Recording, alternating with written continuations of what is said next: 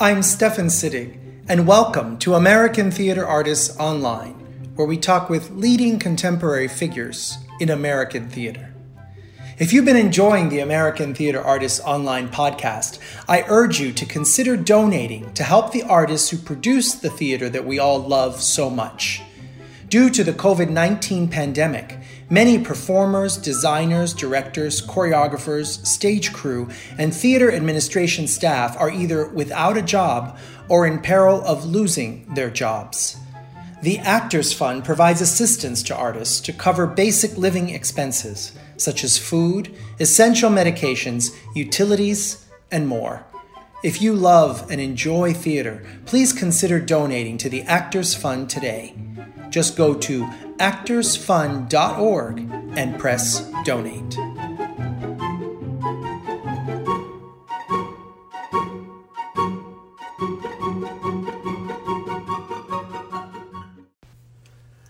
My guest today is Joe Calarco, a multiple award-winning director, playwright, and dramaturg, whose off-Broadway credits include productions at Playwrights Horizons, Primary Stages, Second Stage, the Lucille Ortel, the Transport Group, Dreamlight Theater Company, and the New York Musical Theater Festival. He is the adapter-director of Shakespeare's R&J, which ran for a year off-Broadway and earned him a Lucille Ortel Award. He also directed the play's premieres in Chicago, D.C., London, and Tokyo, garnering multiple awards along the way. He has directed national tours, world premieres, and many award-winning productions at regional theaters across the country, including at the Tony Award-winning Signature Theater, where he is also director of new works. As a writer, his published works include Shakespeare's R&J, In the Absence of Spring, and Walter Cronkite is Dead. His new play, Winter Break, was published by Dramatists Play Service earlier this year. Hi, Joe. Hey. How are you? Thanks for having me. I'm good. Thanks for having me. Thank you for being on American Theater Artists Online. We're really happy to have you on our podcast. We don't get a lot of directors. Well, I'm glad to be here, and I'm glad to be a director here. Yes, and I've been going over all that you've done, and your resume is vast and long. You've done a lot of different things, and you've directed a lot, but you're also a writer. Published works, you're an adapter of works, and for me personally, I'm really happy to have you on because I've seen a lot of your work as an audience member. I've also had the chance to be in a show that you directed many years ago, and I've always been fascinated by the way you direct. I can always tell it's a Joe Calarco show when I'm sitting in the audience, even if I don't know you've directed it. I'm curious to hear hear about what you see that makes the Joe Calarco show. Well, we'll jump right in, which is the ability to work with designers in such detail, in such an intense and strong visual way. When you as an audience member, when you go to see shows, there are always moments that stay in your head, like visuals. Mm-hmm. For yours, I have many. And I don't know. I mean, I'm not saying that there aren't for other directors, but for yours, I really do. I'll just throw some out here. Please. Balloons going through a door that opens magically. Two women lit from behind in red and browns who are connected and yet not connected. Those are just two. How's that? I definitely. Some people that know me or have worked with me, if they listen to this, will laugh just because I had my balloon years. I've always liked balloons because they break vertical space, like they break the space in a different way that you can't do all the time, and it's also mobile. So I enjoy balloons. Yeah, I mean, it's so important to me. It is in many ways my not my favorite thing. It is. I love working with designers. I've learned from them so much over the years. Sometimes a designer will completely blow open the show for me in a way of how we should do it with, early research. And I feel I was fortunate. I've said this about my mother, who passed away about 11 years ago, that just sort of the way she did things and the way I always say she taught me, I think without knowing it, how to recognize beauty. And I think that that's an important thing as a director. One of the things we need to do. And I just saw very influential shows early on. Dreamgirls was my first Broadway show I ever saw. In terms of composition of bodies on stage, and Jelly's Last Gem, well, not one of the first shows, but that had a huge influence on me visually. Even before Falsetto Land, which I saw alone, in terms of just how James, those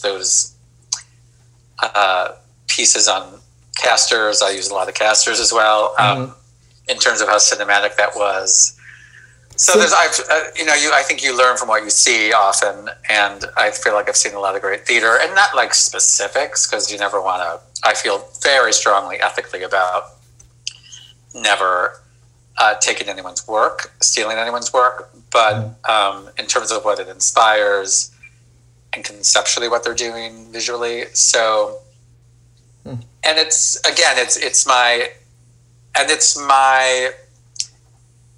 the easiest part of the job to me. And again, for whatever I've always said too, thank the universe for allowing me to see things a certain way and hear things a certain way. And I love that that's why I love tech, of just making it beautiful. And never just for beauty's sake. I always tell myself, I allow myself one, because it's beautiful reason for something in a show, in a production. Right, like one moment. I always think everything has to be, one moment. I think everything has to be not sort of, but it has to be dramaturgically sound of why you're doing something visually. You drive the story. You may not agree. Yeah, you may not agree with it, but there's a reason for it. But I will allow myself one because it's beautiful. No, it's great. And you've mentioned some really interesting things in this answer so far that have really started to put the pieces together for me as an audience member who has enjoyed a lot of your work. The references to Michael Bennett in Dreamgirls and George C. Wolfe in Jelly's Last Jam and James Lapine in Falsettos and Falsetto Land and that whole trilogy. All three I can, now that you've mentioned it, I can see some of that, but it's got a different twist with you. There's something that you bring that is so uniquely Joe Calarco, and I don't know how else to explain it. I think there's some connection in terms of the way you adapt material as well when you've had the opportunity to adapt. I'm thinking the production. So the two images I mentioned were from, correct me if I'm wrong, this is just from memory, from Sideshow at Signature Theater in, I believe was 2000, and Elegies, the William Finn show. Also, I saw at Signature, but I know you did other places as well. Yeah. But I'm thinking particularly about your adaptation of Midsummer Night's Dream at the Shakespeare Theater in Washington, D.C., which was really, there's an auteurship to your work. So it's like, you're definitely honoring the needs of the play, but there is a unique imprint in terms of visual style. How do you, what is that about for you? How do you approach that? You've talked about a bit about the designer work, but what about the way you adapt or look at works differently? I'm glad you brought that show up, because that actually, I had the greatest lesson from a designer ever in my career from that show. So I'm so glad you mentioned it. Mm-hmm. Up till then, I had done R&J, I had done stuff downtown in New York, and I had done Nijinsky's Last Dance at Signature. But that was the first show where I suddenly had like a huge budget and a big cast, and the designer on it, who was someone I actually went to college with, and we didn't know each other super well. His name is Michael Fagan. Mm-hmm. And I remember I was in a production that he designed at college, Ithaca College, where we both went, of Oedipus at Colonus. And I just remember thinking, I want to work with him. I was starting to feel like, I knew by then I was interested in directing. And so we had our first meeting. And because, again, I had worked downtown, and it was always like, get it up, and result. And I wanted to talk about what it was going to look like. And he wanted to talk about the play. And, I honestly at that point really never worked with a designer in a kind of intense way. Downtown, I did all of it myself, basically. And for Nijinsky, I had it was a 15 by 15 ranked platform.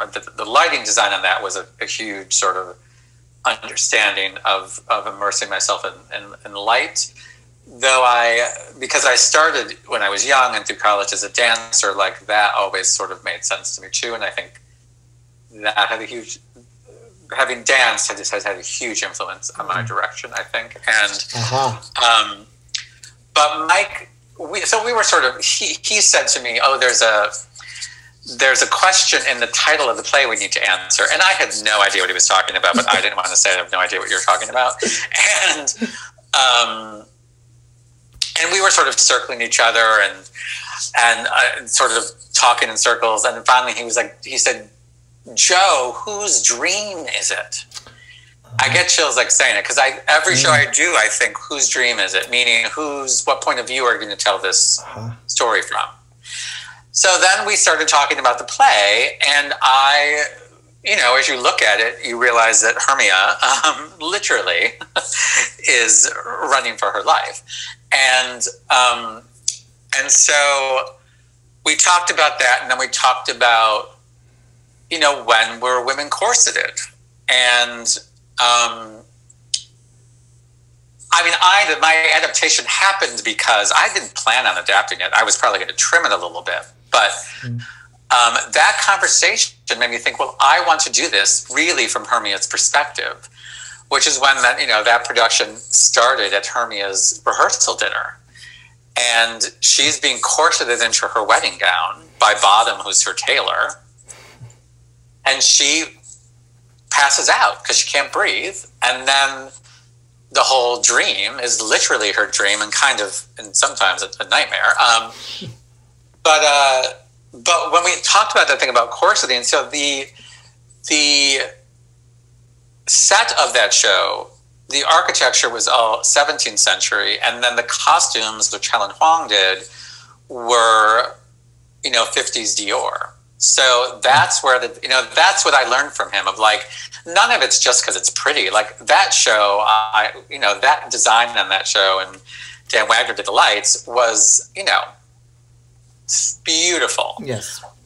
But all those decisions came because of dramaturgy, because of talking about what is the show about, and then coming to this idea of this woman who's being forced into marriage or she will be executed. And so again, we started talking, and by that point, all of us were talking, and that's when the sort of idea of corsets came up, and so that design was very specific to. Now, I don't know if people even saw that. Right, they may not have seen it on the audience side, but this idea that it's taking place in Hermia's. It's Hermia's point of view, Hermia's head. Then suddenly the design of the 50s and the corsets as from a woman, would make sense. Whereas if you had made the choice that it was one of the not the female character but another character, then maybe it would have changed.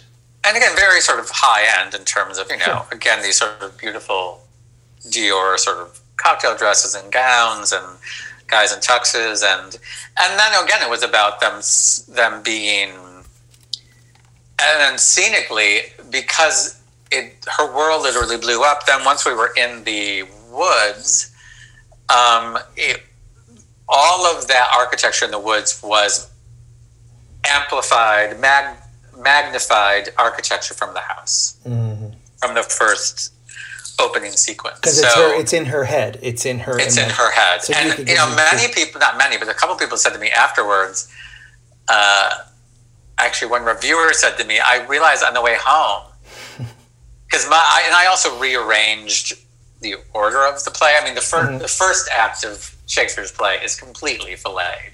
I mean, I rearranged I reassigned text. It's rearranged text. Hippolyta and Theseus don't exist. Those lines are given to Hermia's parents. And then I moved the full Pyramus and Thisbe into the middle of the play, which actually the opera does. And so the end of it ends on a much more wistful note, but a happy note as they walk off out of the woods together. And a reviewer said, and I realized when I was driving home, oh my God, like when she wakes up from the dream, she still has to marry Demetrius or die. So the harsh reality settles in. Because I never went back to her reality in the production. Yeah. But it's so it's a little bit of it is it's interesting to me. This explains so much because as an audience member, the experience is, people talk a lot about heavy concept or a director having a concept that really changes the play or does something different to the play. And and Shakespeare, just because of the way it's written and everything, and it's so old that everyone's always putting all these concepts to it. But concept for just concept's sake is something you see a lot of. But in you, what you've just explained is that it's not concept just for concept's sake, right? So it's concept at the service of a positioning of sort of how the play needs to fit for the take that you're doing.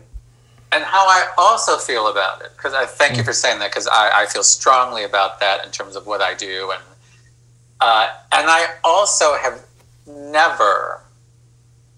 what I want to do is amplify the story that is already there. What we just talked about is A Midsummer Night's Dream in terms of what is trying to be said with A Midsummer Night's Dream, in terms of I just amplified her situation hugely. Her point Same with, the reason R&J is R&J is because I've always had seen Romeo and Juliet and was like bored and/or thought it was too sweet. And while everyone said, "Oh, it's the most dangerous, erotic Romeo and Juliet I've ever seen," I'm like, "It's really? Romeo and Juliet. It is those two things. I didn't do anything to that play that's okay." So let's talk about the play. So let's talk. We've talked about Midsummer. Let's talk a bit for those listening in who may not know. Let's talk about Shakespeare's R&J, because I think it is a major work of yours. That has not only it gave me a career, right, and it ran for a year off Broadway and earned you a Lucille Lortel Award. You also directed, aside from the hugely successful off Broadway production, you also directed the play's premiere in Chicago, DC, London, Tokyo, and you got multiple awards along the way. So, what did you do? What precisely, can we talk, let's talk about your adaptation of Shakespeare's Romeo and Juliet into Shakespeare's R&J. Tell us what it is for those listening who are curious and haven't gotten a chance to see it, and a bit about the history behind its creation. It might take you a while, but I think this is really important stuff. Quickly, what it is, it's Romeo and Juliet done by 4 young men who are in a kind of Catholic military school. It's interesting because people assume it is a very auteur-like piece, even though I don't think of myself necessarily. It was after that show I met with a couple of artistic directors who would afterwards would say, "You weren't at all what I expected. I thought you'd be sort of dressed in black and very intense." And not that I don't have intensity, but that's people assumed I planned that show for years. It was always in my head. It wasn't. The theater where I created it, Expanded Arts Inc., which no longer exists, which is on the Lower East Side of New York, I became their resident playwright, and they basically did world premieres and Shakespeare because you don't have to pay royalties on either. And it was a gutted out deli. It was basically this sort of hallway with folding chairs. I mean, you could reorganize it, but you could maybe fit 30 seats in there. So, and they were going to do an all-male Romeo and Juliet, and the artistic director was going to direct it. We then both were up for a production of Much Ado, a tour, and she got it. And she said, "Will you do Romeo and Juliet?" And I said, yes. It was then still called Romeo and Juliet. I said yes because I'd always wanted to do it because I always thought it was, again, too sweet and too sort of cute. And then I hung up and thought, but I really don't want to do it all men. A couple of reasons. One, it was sort of the era of I call them the downtown male underwear plays, where it was sort of a romp of a kind of homoeroticism. Not that I'm against that, but I just thought it could go so many bad ways. And also being gay, I was like, I just wrestled with what I was going to say about it, because I was like, I don't want to do it as a kind of, well, Shakespeare had men play women as a historical thing. Yeah. And so, but again, it was very, again, sort of, I was given a concept that I didn't want. And so I said, well, okay, you've got to figure out the concept. So I literally was like, well, I have to make lists of where are there only men. And there's not, there's the military, there's a locker room, and there's a boys' school, which I resisted initially because Dead Poet Society had just, was very recently, not right, but had been out released a couple years before, probably. Mm-hmm. Anyway, but then I was like, it makes total sense for it to be that. It's referenced in a way about schoolboys going from their books in Shakespeare's text. I thought, well, it's there, and and the reason I cut it down in terms of cast size was because I had done an Othello for them with 9 people, and Othello to me in many ways is a perfect play. Like, other than the clown scenes, I'm like, what do you cut? But I had to cut it because they did several productions in one evening, so it had to be 2 hours. And I also, that theater, literally, there was a door into it onto the street, and that was the only exit you could make to get around to the back, other than going to the back. And I thought, well, let me just not have people leave the stage. It was a cast of 9, and when I did Romeo and Juliet, I thought, well, I need to outdo myself. So I had an assistant at the time, and I said, can you just mathematically, what's the fewest number of people I can do the show with? Yeah. He went through it and was like 6. I looked at the breakdown. I was like, well, that's just an extra person playing all the extra parts. So we started rehearsals with 5 actors. Wow. Then one of the actors was on a showcase contract. They were getting subway fare. I was getting nothing. And an actor got a paying job and quit a week and a half into rehearsal. Oh, and wow. We only had 4 weeks. We had 4 weeks of rehearsal, 5 days a week, 4 hours a day. It was insane how quick it was. Yeah. And I was adapting it daily. I mean, I had a script going in, but then I kept changing it because I was discovering things.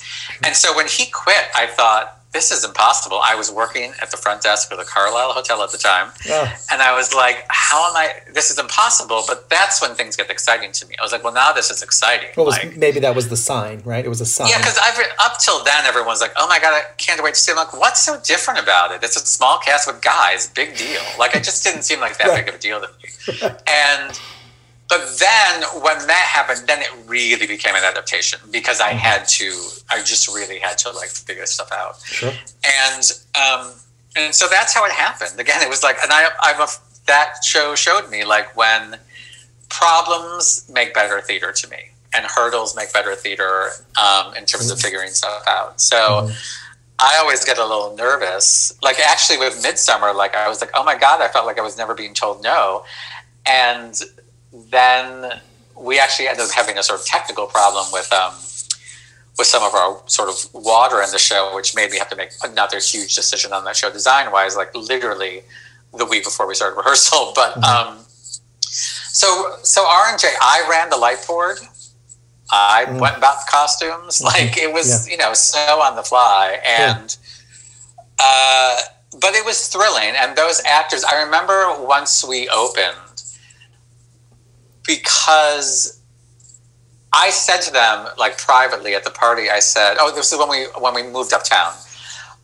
We had a big party. And I said to them privately, I said, thank you guys for just making this work, because it was, I was changing it majorly daily downtown.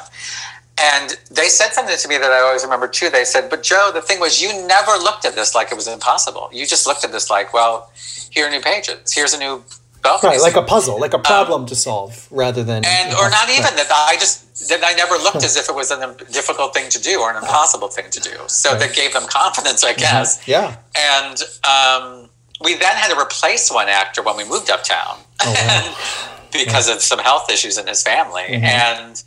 So that was that actor had 10 days of rehearsal, not even before we opened uptown on a very complicated show. And what was the reception like once the show opened?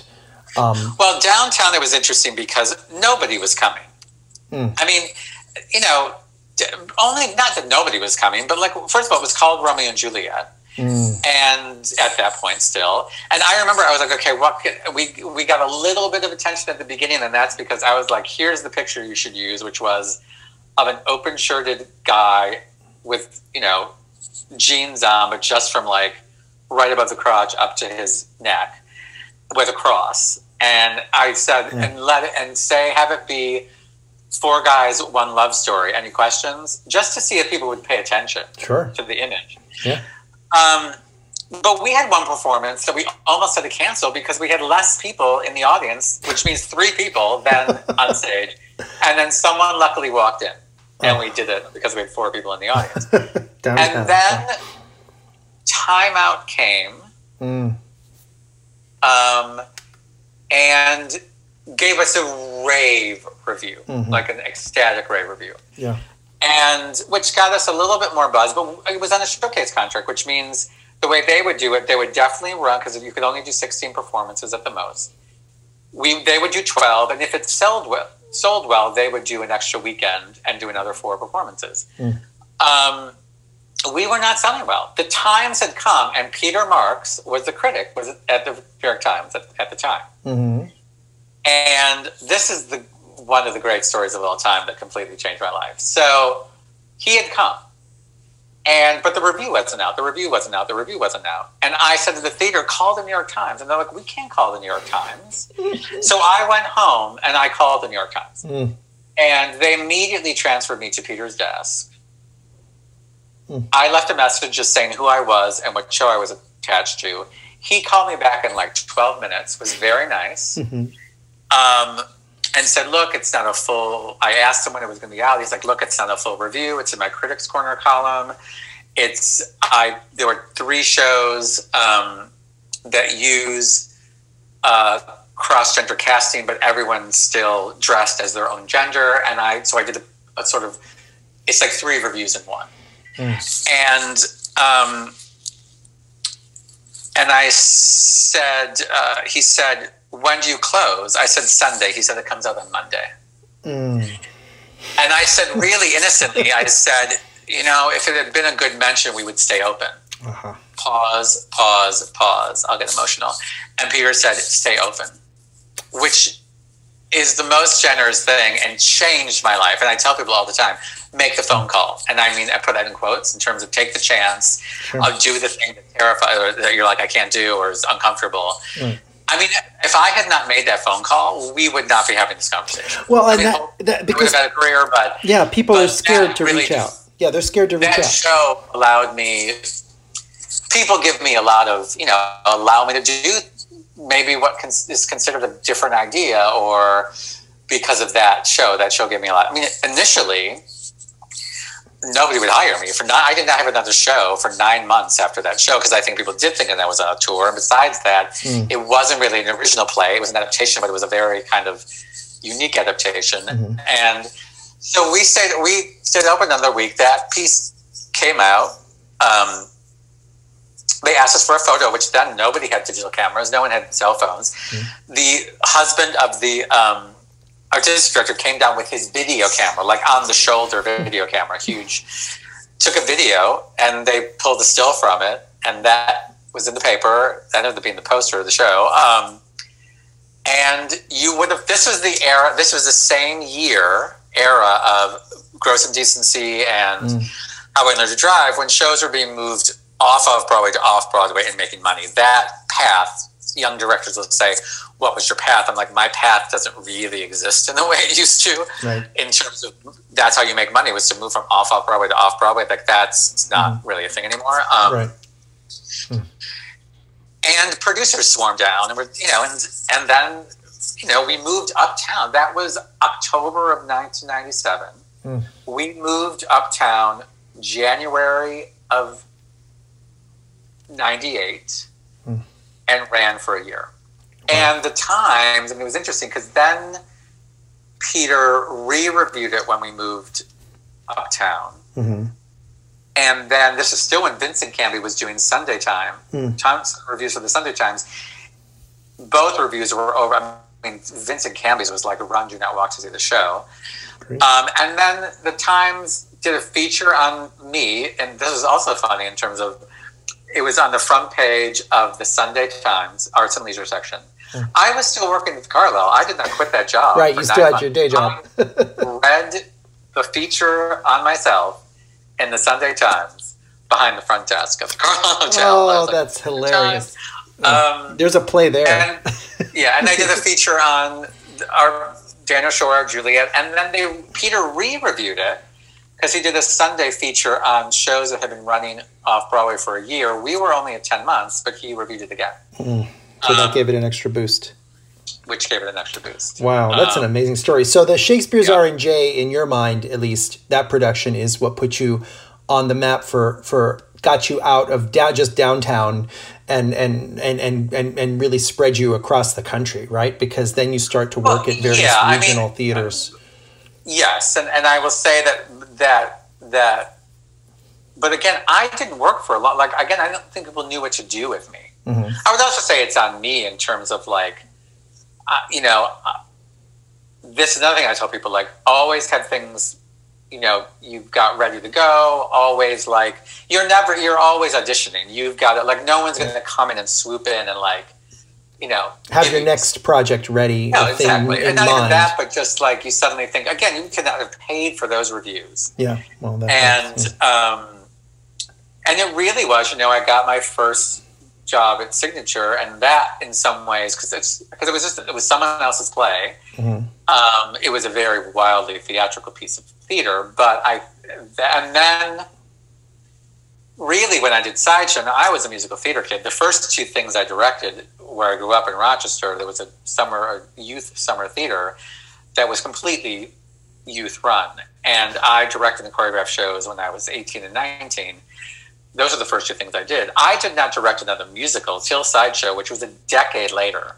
Wow. And so because when I moved to New York, you couldn't just direct a musical. No, like, of course. They were commercial productions. Yeah. So really when I did Sideshow, and that was so successful, and I'm very, very grateful I did plays for 10 years, because then when I did Sideshow and it was such a success, people don't question that I do both. And now I think it's more open, but certainly in the 90s, you were one thing or the other. You right. Plays or music. And there was something about the way, because I was a small part of that large show, that Be Wonderful show at Signature, I have a little bit more of detail of that one than the others, because I was there and I saw a lot of, I came in after rehearsals. I was a swing that just was brought in to replace an actor that was doing other things at the time and had some other commitments. But I ended up going on 15 shows for five different characters, and in that, I guess I started to really understand the piece and really had to watch it in detail very quickly to be thrown in. And I don't think I've ever enjoyed, and I performed in many musicals because that's my thing. I don't think I ever enjoyed a show as much. I was as challenged or as thrilled as much as in that production. And it's because, again, the authorship. And I interviewed Emily Skinner a couple of months ago for this podcast, who was in the original Broadway production of Sideshow, for those listening in. And I think our production, the production that you directed, Joe, at Signature, I think it was in 2000, must have been one of the first, if not the first, major regional productions of the show after it had closed on Broadway, correct? Yeah. It was either the first or the second. It was up there. But yes, it was and a brilliant cast. And there's this thing about the way you direct, and when you say that you've done musicals, you also mentioned, you threw it out there, and I didn't get a chance to dig deeper, at Ithaca College, where you studied dance. You studied dance and movement. You said you threw it kind of out there. Well, my degree is in acting. I danced since I was a kid. Yes. Like I danced all through. And I was a kid through high school, and then, into college. And my degree, initially I was there as a musical theater. Well, a couple of things. I went to another school right away after college, dropped out just because I didn't want to be in college at all. And then I took 2 years off. A part of it, I went to New York just to sort of experience it. And then I decided, I was actually visiting a friend at Ithaca and sort of fell in love with the work they did and the town and everything about it. And I just felt at home there. And I decided to apply, and I got in, and I was musical theater. And then that program is very much like a conservatory, even though it's not technically a conservatory. But if you're in musical theater major there, every single class you take basically is in theater. And I thought, I knew by then I really also wanted an education. If I was just going to take classes in theater, I could have just stayed in New York. So I switched to acting just to allow myself sort of more freedom to take other classes, because I could still take as many dance classes as I wanted, and audit if I needed to. I could still take voice lessons, but I had to pay, and it was like at that point in the 90s was like $7 an hour or something. Oh, so don't even tell people. Yeah, it was. So it was, I mean, I was very lucky there because I got to choreograph there. I got to direct there. I wrote my first play there.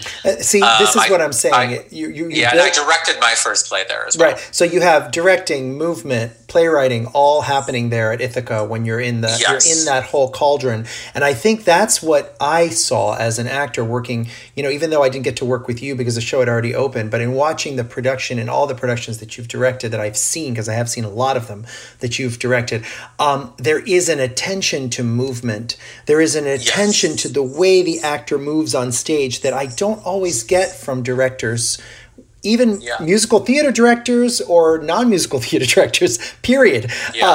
And that I knew there must have been, and I've never promise, I've never talked to you about this. No, we've never talked about it. But I knew it was there, and I come from a dance world, and I'm really more of a dancer than, and that's how I was brought into the production. And to watch how you built that movement-wise, I asked at the time, someone said, Bogart and using a lot of viewpoints, but I think it's beyond that. I mean, there's a bit of viewpoints. Yes. Viewpoints did also change my life in terms of how to approach movement outside of a musical and within a musical. I for years did viewpoints all the time as training in the process and as warm up certainly, but and R&J was really in some ways, it so influenced viewpoint work so influenced that production in that show. But no, it's when I work with a new choreographer, I always talk to them, because actually when Karma Camp and I, who's a choreographer I've worked with many, many times, when we met, because she choreographed Nijinsky's Last Dance, and I asked her, I was like, do you know viewpoints or work with viewpoints? And she sort of smiled and said yes, because she did too. Because when I work with a choreographer, especially if it's a musical or a play with a lot of movement, like I'll have things to say, or, with musicals, like there are numbers that I will do, if it's, there are things that I will do, and I will certainly have, because I also think you should know where the director and the choreographer's work stops and starts. Like it should be one vocabulary. Yes. So, but I also need someone who will be okay if I say, look, I want to do this number and this number, if it's, if it's not completely dance driven, and that we always talk about, what is the story of the number? What is the point of the number? What are we trying to say with it? Because I just think it's so, collaborators are collaborators. I often will have friends say, "Oh my God, what is your relationship with your designers? Because your shows look so great." Or, and I will sometimes get mad if I review and someone sort of will trash choreography or critique choreography. I'm like, well, you should talk about the director too, because the director at least said okay. Has some responsibility. There's a shared responsibility. It's all responsibility. Yeah, and I've been doing this now. I mean, since we worked together in Sideshow, it's been 20 years. I have now choreographed over 100 productions myself. So I've at various different theaters. So I'm now in that position where I get to work with directors, and as a choreographer, what you're describing is exactly what we want. I hate directors that are like, just go off in the room. I don't know. I'll see you later. Bye. I'll see you at tech. And I'm like, no, I need you in the room. I need you to tell me, let's work together. Let's finish each other's phrases, or you start and I'll finish. I love those kind of numbers. It was interesting because I discovered viewpoints from someone at Ithaca. This is after I had left. I would go back to Ithaca. After I moved to New York for a few years, I went back for an entire year and sort of directed like a play a month and wrote, and I still will go to write and sort of sojourn. But I asked an old professor of mine, what is this viewpoints And he said, well, aesthetically, you already do it. You just do. But it's a vocabulary. And I like that we have one vocabulary about one thing. And I always say, like, to me, it teaches you the power of the head turn. And it gives, I think, actors understanding of a director and a choreographer what they can do in terms of, it gives them sort of some autonomy over, they suddenly understand the power of head turn, or they also will understand their habits and allow them to either try something that's not a habit, or I'll often say, if you are doing a gesture as a viewpoint, but if you know that it's a gesture you do, knowledge of that gives it a different kind of power and a different kind of specificity. Yes. That I think without the work. Well, there's an atmosphere. I think that's the word I always think of for your productions. And I will often do it even if I really don't use it because you don't have enough rehearsal time. But even if I do it the first day, it does create automatically a good amount of trust and ensemble, a sense of ensemble. So it's good for that too. Well, you've mentioned a couple different things, but and you've mentioned in our conversation so far, and I'm conscious of time, and I want to make sure I get some things in here that we need to talk about before we end. You have a long association. You've worked at many different regional theaters. I mean, the list goes on and on and on. And I couldn't list them all, but you have a long association now with the Tony Award-winning Signature Theater in Arlington, Virginia. Tell us a bit about that history there and how long you've been associated with them. What are your responsibilities, or have been or are, and what have some of your favorite experiences? I know it's hard to distill quickly, but directing it's been otherwise. 22 years. I mean, I worked there first, more than that. It was like 99. Yeah, 22. And I freelanced as a director and as a writer. I mean, they've done 2 world premiere plays of mine in the regular season. I, for 15 years, wrote their education piece every year. Okay, so let's mention real quick for those listening, In the Absence of Spring and Walter Cronkite is Dead. Am I right? Yeah. Those are the 2 plays. Yes, those are the 2. Yeah, and we'll talk about your new plays soon before we wrap up. But tell me about Signature then, a little bit more. I mean, how many, 22 years, do you know? Have you lost track of how many productions? I've lost track of how many productions. I feel like sometimes I count and I forget. It's a lot. I think I've seen them all. And then I went on staff about 6 years ago for a few years, which was great as director of new works and also resident director. And then I it was great, and I learned all what I needed to learn from it. And I was heading towards 50 and was like, you know what? I just felt like there was some new chapter coming, and still not exactly sure what it is, and I was very much missing New York. But as much as I love DC, and I love DC, it's been a great collaboration that I've done. There's so much there that I've done that I love. Doing Gypsy with Sherry Edelin was, first of all, it's a perfect show, and to do it with her. Let's talk about Sherry Edelin, because she seems to be in a lot of your productions, if not. I've not worked with another actor more than her, and by a long shot. Like, we've done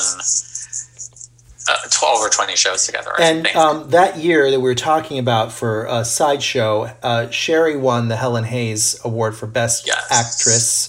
And I remember when I had cast her, and.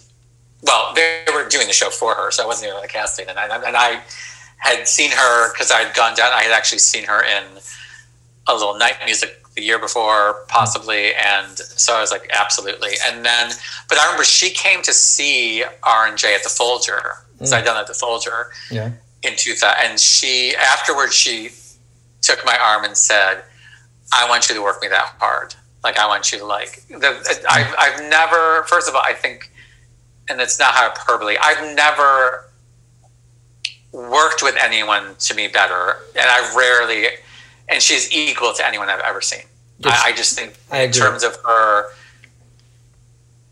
beyond her technical skill, which is astounding, and her range as an actor and as a singer, but her full commitment yes. to everything.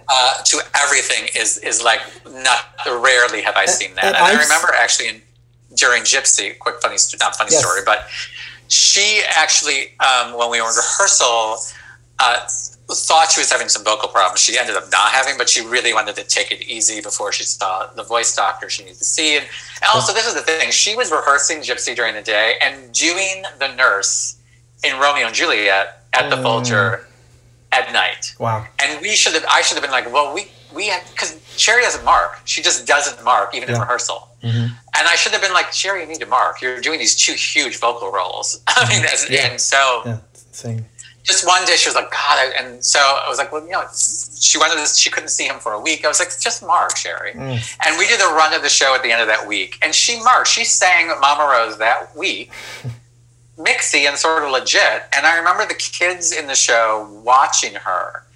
And I remember after we finished the run, and I said to them, when a director tells you that if you continue this later in life and say, you can vocally mark, but I need you to give a full performance, that is what we're talking about. Because she was unbelievable, even though she was not belting that role, which is, She was focusing on the acting, still all the moments and everything there. Yeah, she's really brilliant. Sherry Edelin, who won the Helen Hayes for that production of Sideshow we're talking about, and was brilliant in the production of Gypsy that you directed, that you were just talking about. So thanks for sharing that. It really was a beautiful production, and one of multiple, many dozens of productions or more that you have directed over the years at Signature and beyond.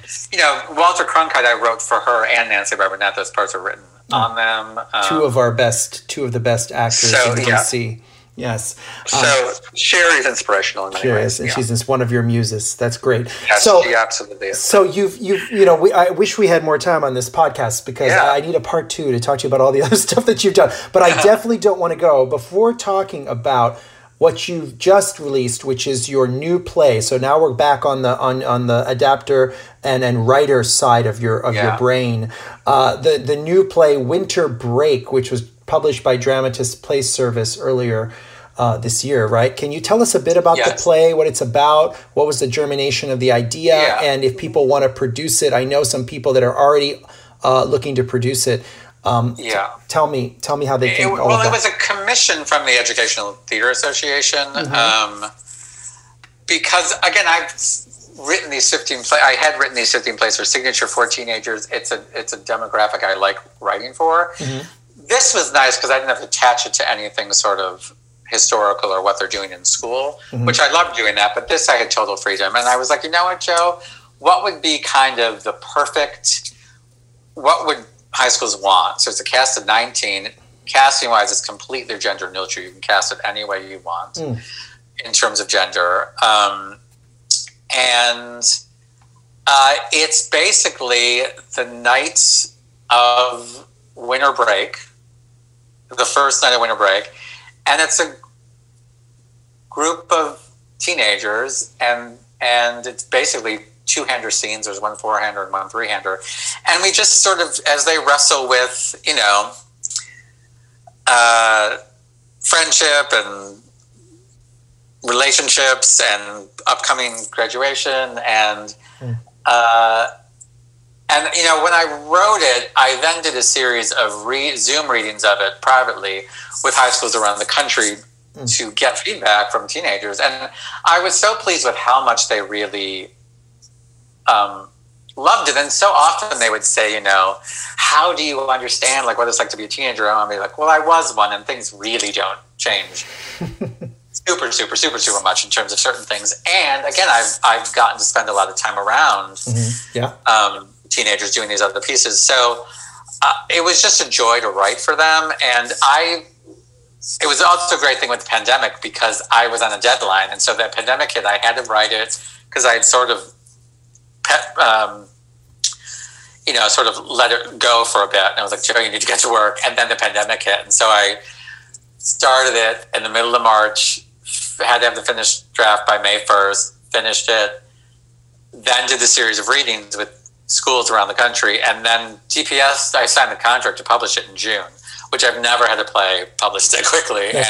Well, so the quarantine period really focused your energy on this play to get it to where it needed to be. And I finished the second one too. I'm actually now going to turn it into a series. With the same characters. I'm going to do spring break, summer break, and another winter break. And then I just finished it. I'm doing actually my first reading of it on Zoom with teenagers tomorrow night.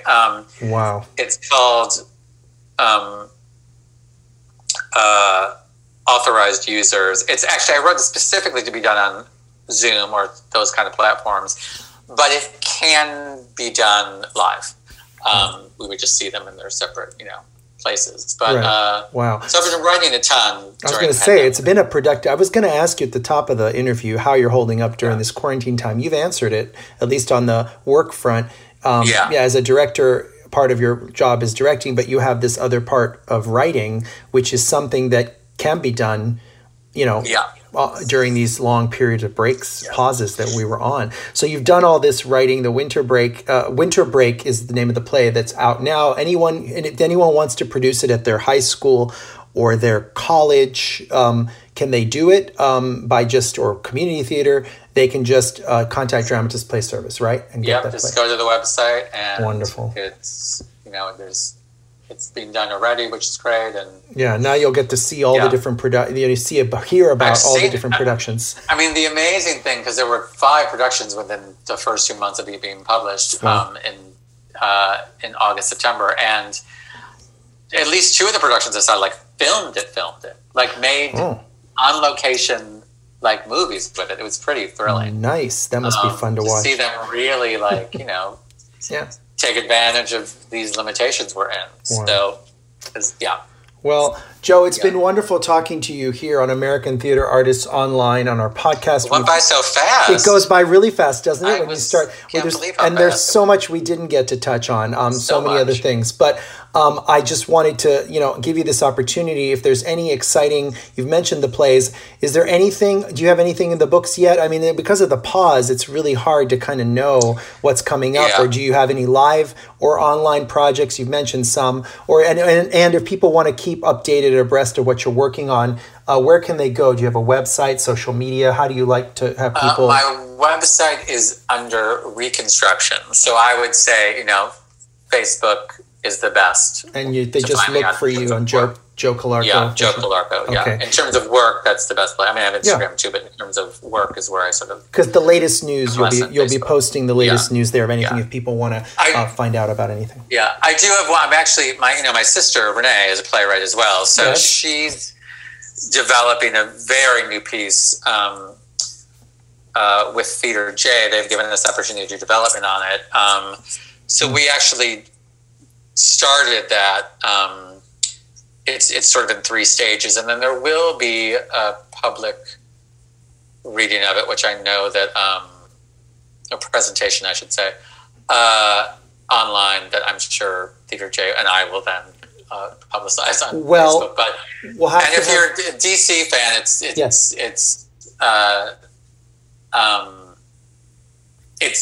I think it's a really cool piece. It's called Christmas at Grossinger's, and it's a cast of Maria Rizzo and Danny Stoller and Susan Rome. So it's a great cast. Wow, strong actors. So, we'll have to do another one then, another interview episode. We'll bring Renee. Yeah, let's bring Renee on, and you and Renee can talk about this coming up. Let's do that. I'm not lying, Joe. I will call you. No, we should. I would love that. Okay, great. Well, thank you so much for being on American Theater Artists Online. This was a great conversation, as always. Thank you, Joe. Have a great rest of your day, and thank you. You too. Thanks.